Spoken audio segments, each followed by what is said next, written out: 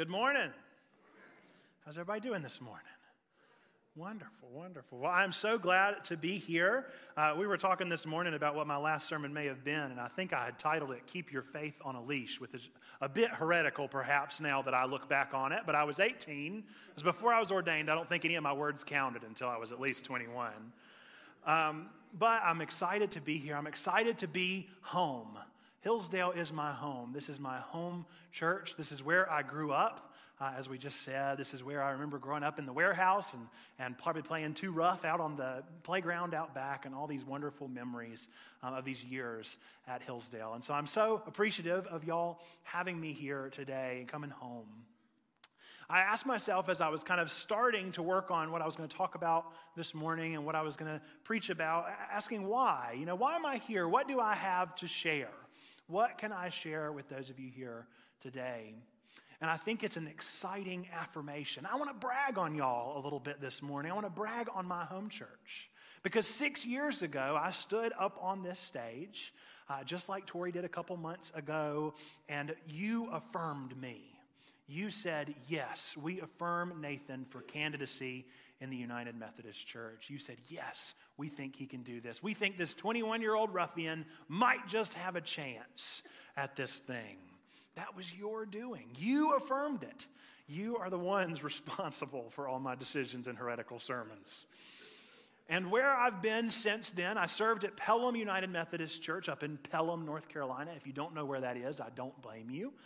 It was very close to Danville, Virginia. That was where we went, and it was just a little old rural church with some wonderful, lovely memories, lovely people, but really in the middle of nowhere, so I don't blame you if you don't know where that is. If you do, you probably know it as the place you pass on the way to somewhere.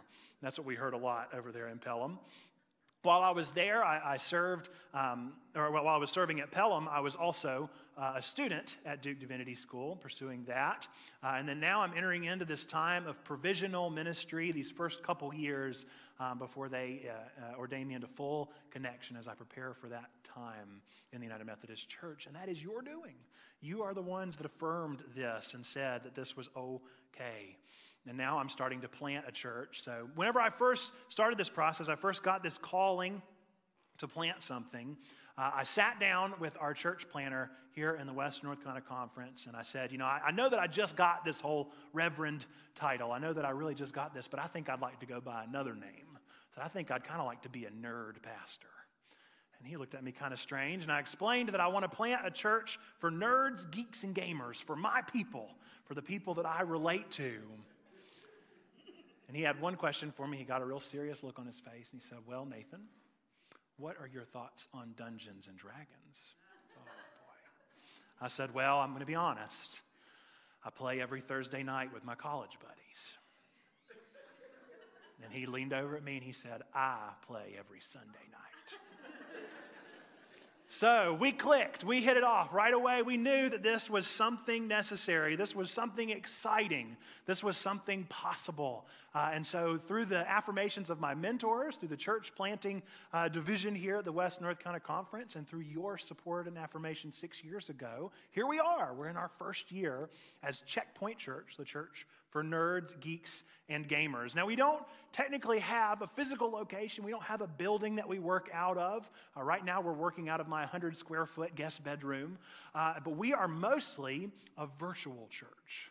We are planted in Denver, North Carolina, but we are reaching the whole globe. In fact, in our very first Twitch stream, whenever we joined for that very first time, we had somebody from France there, which is just something that I brag about because that is such a remarkable thing. How many churches get to say that they had someone in France in their first service?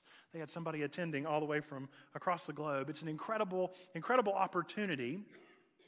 And I vehemently believe that the virtual space is a real space for ministry to be done. I think that it's something that's not being done enough quite yet. And so I wanted to reach into that space and plant a church virtually. And that kind of leads us to our scripture for this morning. So we're going to be reading from the Gospel of John, chapter 17, verses 9 through 13. It's going to be up on the screen. If you have your Bibles and want to follow along, feel free. I'll be reading from the NRSV. That's my preferred translation, but whatever works best. Just hear now these words from the Gospel writer John, chapter 17, verses 9 through 13. These are the words of Christ. I am asking on their behalf, their being the disciples. I'm not asking on behalf of the world, but on behalf of those whom you gave me, because they are yours. All mine are yours, and yours are mine, and I have been glorified in them. And now I am no longer in the world, but they are in the world, and I am coming to you. Holy Father, protect them in your name that you have given me, so that they may be one, as we are one. While I was with them, I protected them in your name that you have given me. I guarded them, and not one of them was lost except the one destined to be lost, so that the scripture might be fulfilled. But now I am coming to you, and I speak these things in the world so that they may have my joy made complete in themselves. This is the word of God for the people of God. Thanks be to God. Will you pray with me? Dear Heavenly Father, I ask that the words of my mouth and the meditations of our hearts together be acceptable in your sight, O God. For you and you alone are our rock and our Redeemer. Amen. Now, this is kind of a strange chunk of Scripture, especially on this Sunday, which is Pentecost Sunday. Normally, you might read a Pentecost message or something along the lines of the Holy Spirit.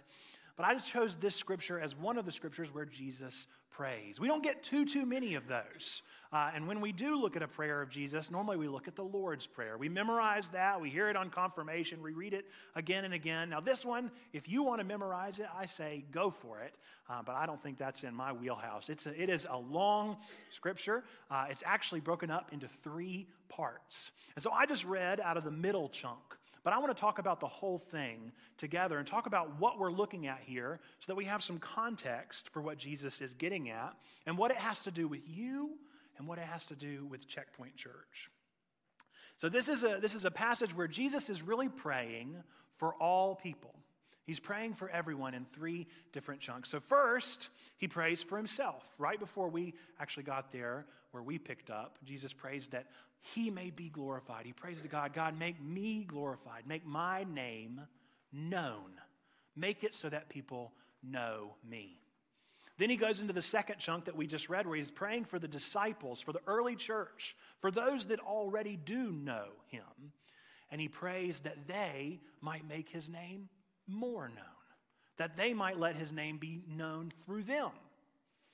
And then the third, he prays for everybody that doesn't know him, that they may come to know him.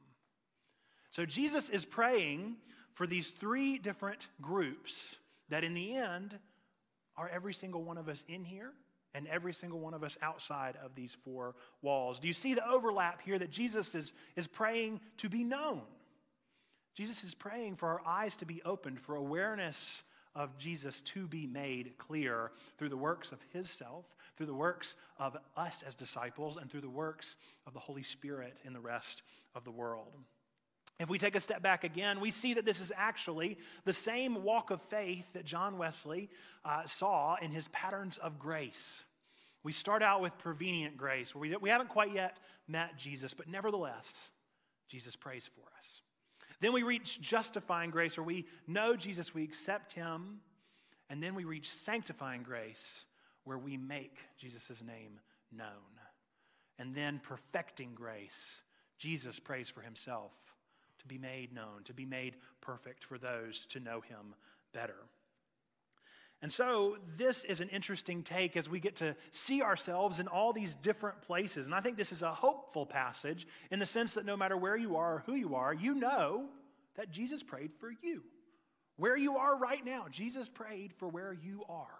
Whether you know Jesus, whether you don't, whether you know him very well and have started to spread, whatever it may be, Jesus prayed for you. Now, if you knew me back in high school, whenever I was here at Hillsdale, you know that I was very involved with the theater program at Davie High and with the Brock. I loved musicals. I loved doing all the stage productions. All that stuff was just my bread and butter. I absolutely loved it. And what I think was really fun about those is that you get to see yourself in different characters. All of the characters have different stories, and you see them in different ways in your life. I think about A Christmas Carol, where sometimes we might see ourselves as Scrooge, and sometimes we may not. Sometimes we may see ourselves in the other characters. The Bible is a lot like that. It's a narrative. It's a living narrative where we get to see ourselves in these different places. So where do you see yourself in this scripture? Where is Jesus praying for you now? The good news is he is praying for you. He did pray for you. This prayer is about you, no matter who you are. And that's an incredible promise because it means that it's open. It's open to everyone. Jesus already prayed for us all, and he prayed for us intentionally. Ultimately, what is Jesus praying for? He's praying that he may be known. What does that mean? That's a weird thing to pray, right? To pray that I may be known. Ultimately, I think Jesus is praying for a home. He's praying for everyone out there to have a home. Hillsdale is my home. This is my home church where I feel drawn to. And so that's a pretty weird thing to think about as well, right? We have our homes, we leave our homes to come to church.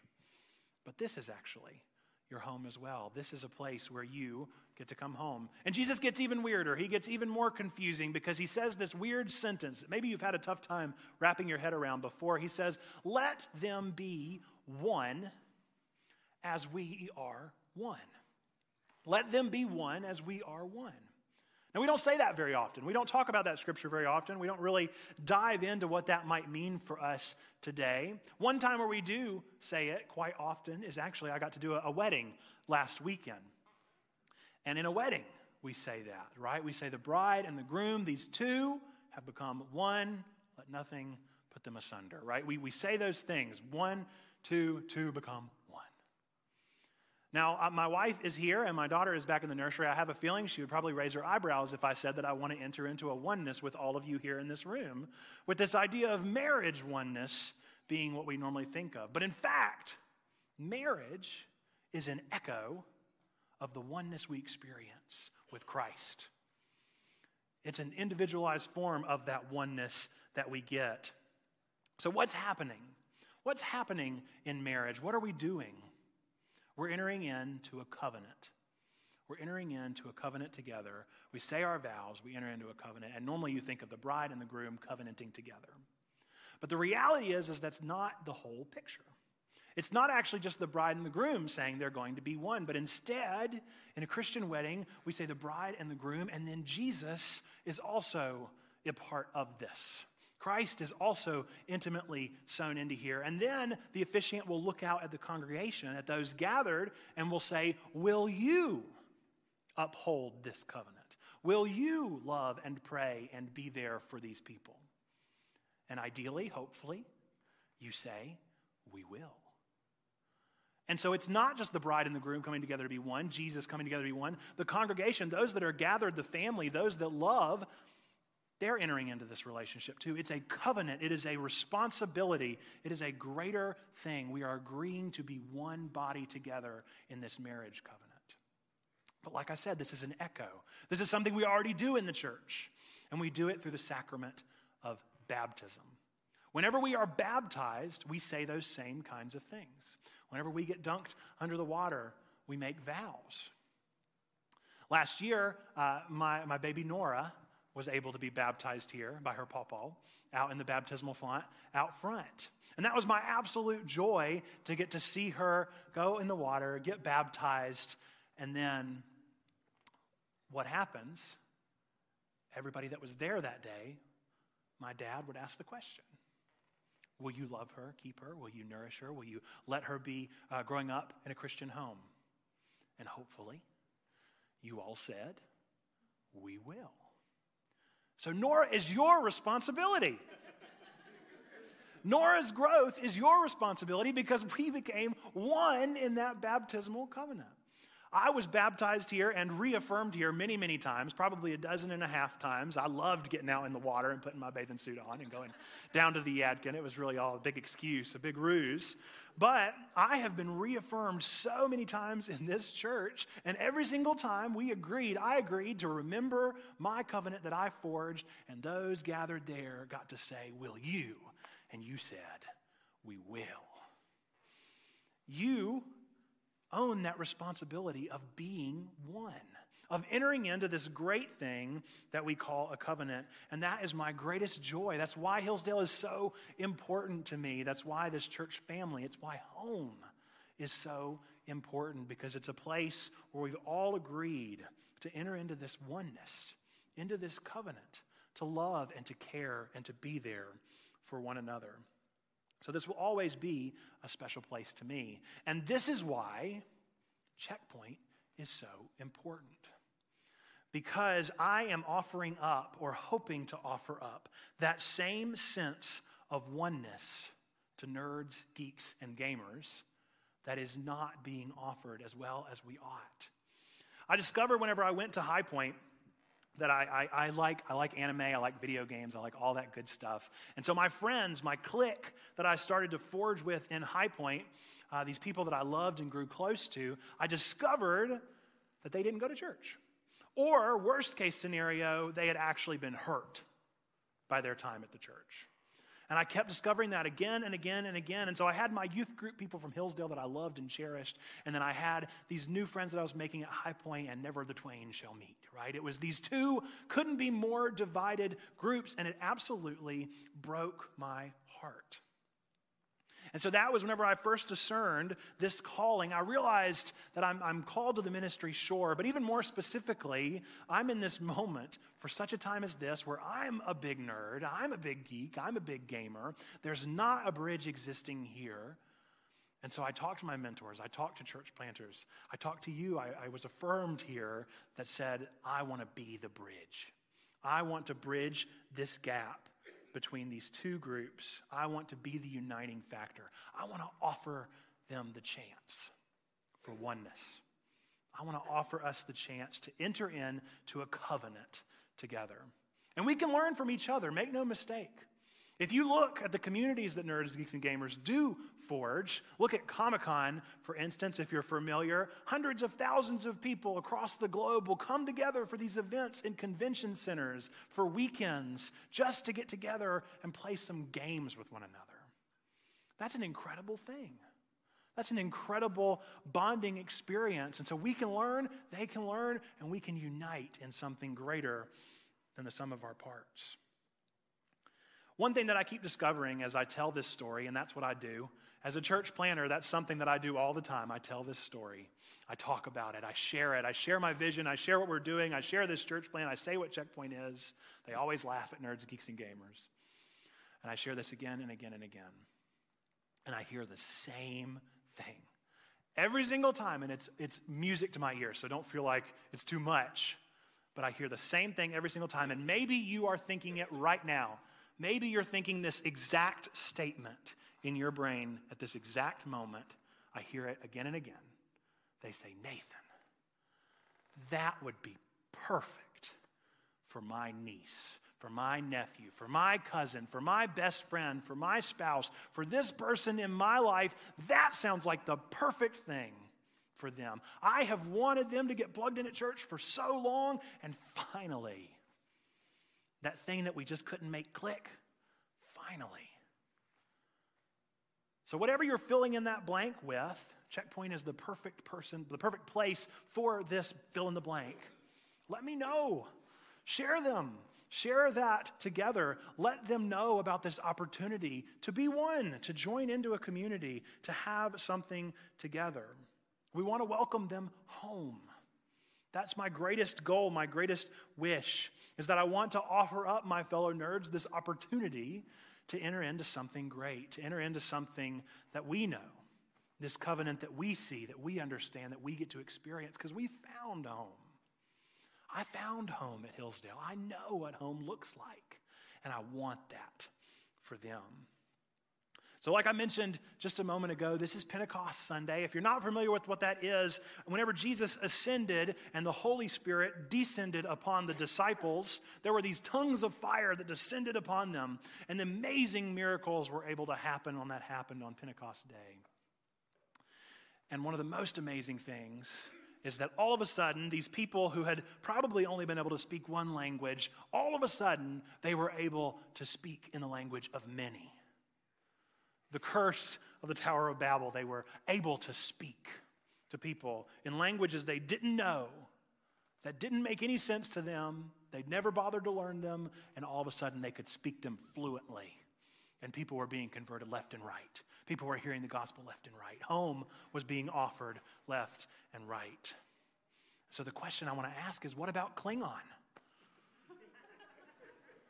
What about C++? What languages are we speaking today? The tongues of fire are upon us. The Holy Spirit is within us. What language are we speaking? Are we offering it up to all people? In the Great Commission, when we're called to go to all people, what does that mean for the nerd, the geek, and the gamer? Are we offering up that language? Are we speaking to them? Are we reaching to them? It's our obligation. It's our responsibility to that oneness. So what? What does that mean for you? What can you do with this information other than just laugh at my Klingon jokes and other than just say, hey, that's a neat idea. What a weird church. Other than that, what can you do with this information? The first thing I want you to do is pat yourself on the back. I want to say good job, good and faithful servants, because you have affirmed my ministry, you've affirmed Tori's ministry, you've affirmed so many people that have gone into candidacy. This is a good thing. You are doing good work by affirming those who have a calling, by saying yes, by raising your hands, by affirming what they're doing and what God is doing in them. The second thing you can do is to be one, to be home, to connect people to home, whether that be Hillsdale, whether that be Checkpoint, whether that be something else entirely. Offer up that sense of home, that thing that you found. Let others experience it as well. This world is going to naturally try to divide us. We're going to naturally want to separate ourselves by who we think we are or how we define ourselves, whether we go to 9, 10, or 11 o'clock service. We want to divide ourselves. Let's be better than that. Let's unite. Let's be one. I was listening to the Pivot podcast earlier in this week. Maybe some of you listened to it as well. And Scott Galloway is a NYU professor and a devout atheist. And he had just heard the statistic that maybe some of you heard as well, that we dipped below 50% Christianity in America. And maybe you have an expectation of Scott Galloway here. Maybe you would think that he would say, well, good, right? He's an atheist. Maybe he's got this kind of personality. No. Instead, he lamented. He said, that's the worst news I've ever heard. He said, that's a tragedy. He said, I may not believe in God, but I know people need church. And we know why. Scott Galloway may not be able to see why, but we know why. We know what church is offering. We know why church is so important, because we're getting an opportunity to be one. We're getting an opportunity to find home. We know the secret. We know the truth that God is home, that Christ is home, that church is home. This is an opportunity that Christ prayed for himself. He prayed for you. No matter where you may be, no matter what point you may be in, Christ prayed for this exact moment. Christ prayed for Checkpoint Church. Christ prayed for Hillsdale back when we were in the warehouse, back when we were meeting in a home. Christ prayed for us. He prayed for you specifically. With that, I want to wrap up this time in the same way that I wrap up every single video that we put out. We stream on Twitch Monday through Wednesday. We're on Discord. How many of you know what those two things are, Twitch and Discord, right? That's kind of a weird, again, I get it. I get that this is weird. But we're streaming on Twitch. We're on YouTube. We're doing podcasts. We're doing all these wonderful things. And we always end them the exact same way, because I don't know where people are coming from. I don't know what they look like. Sometimes I don't even know their name, right? Sometimes all I get to see is their username. And Brad_123, I have a feeling that's not their, Christian name. But I always tell them the exact same thing. No matter where they're from, no matter what they believe about God, no matter what their background may be, no matter how bad the church has hurt them, these three things remain to be true, no matter what. We believe these, we espouse these proudly. Number one, we tell them that God loves you. No matter who you are, no matter where you've been, you can't make God hate you. God loves you. Number two, we firmly believe that because of that love of God, we love you. We want community with you. We want to offer this covenant, this oneness. And then number three, and something that is so incredibly important for so many people that have been hurt, we say, you matter. You matter. You are of sacred worth. The world is a better place because you are in it. God loves you. We love you. You matter. Let us be one.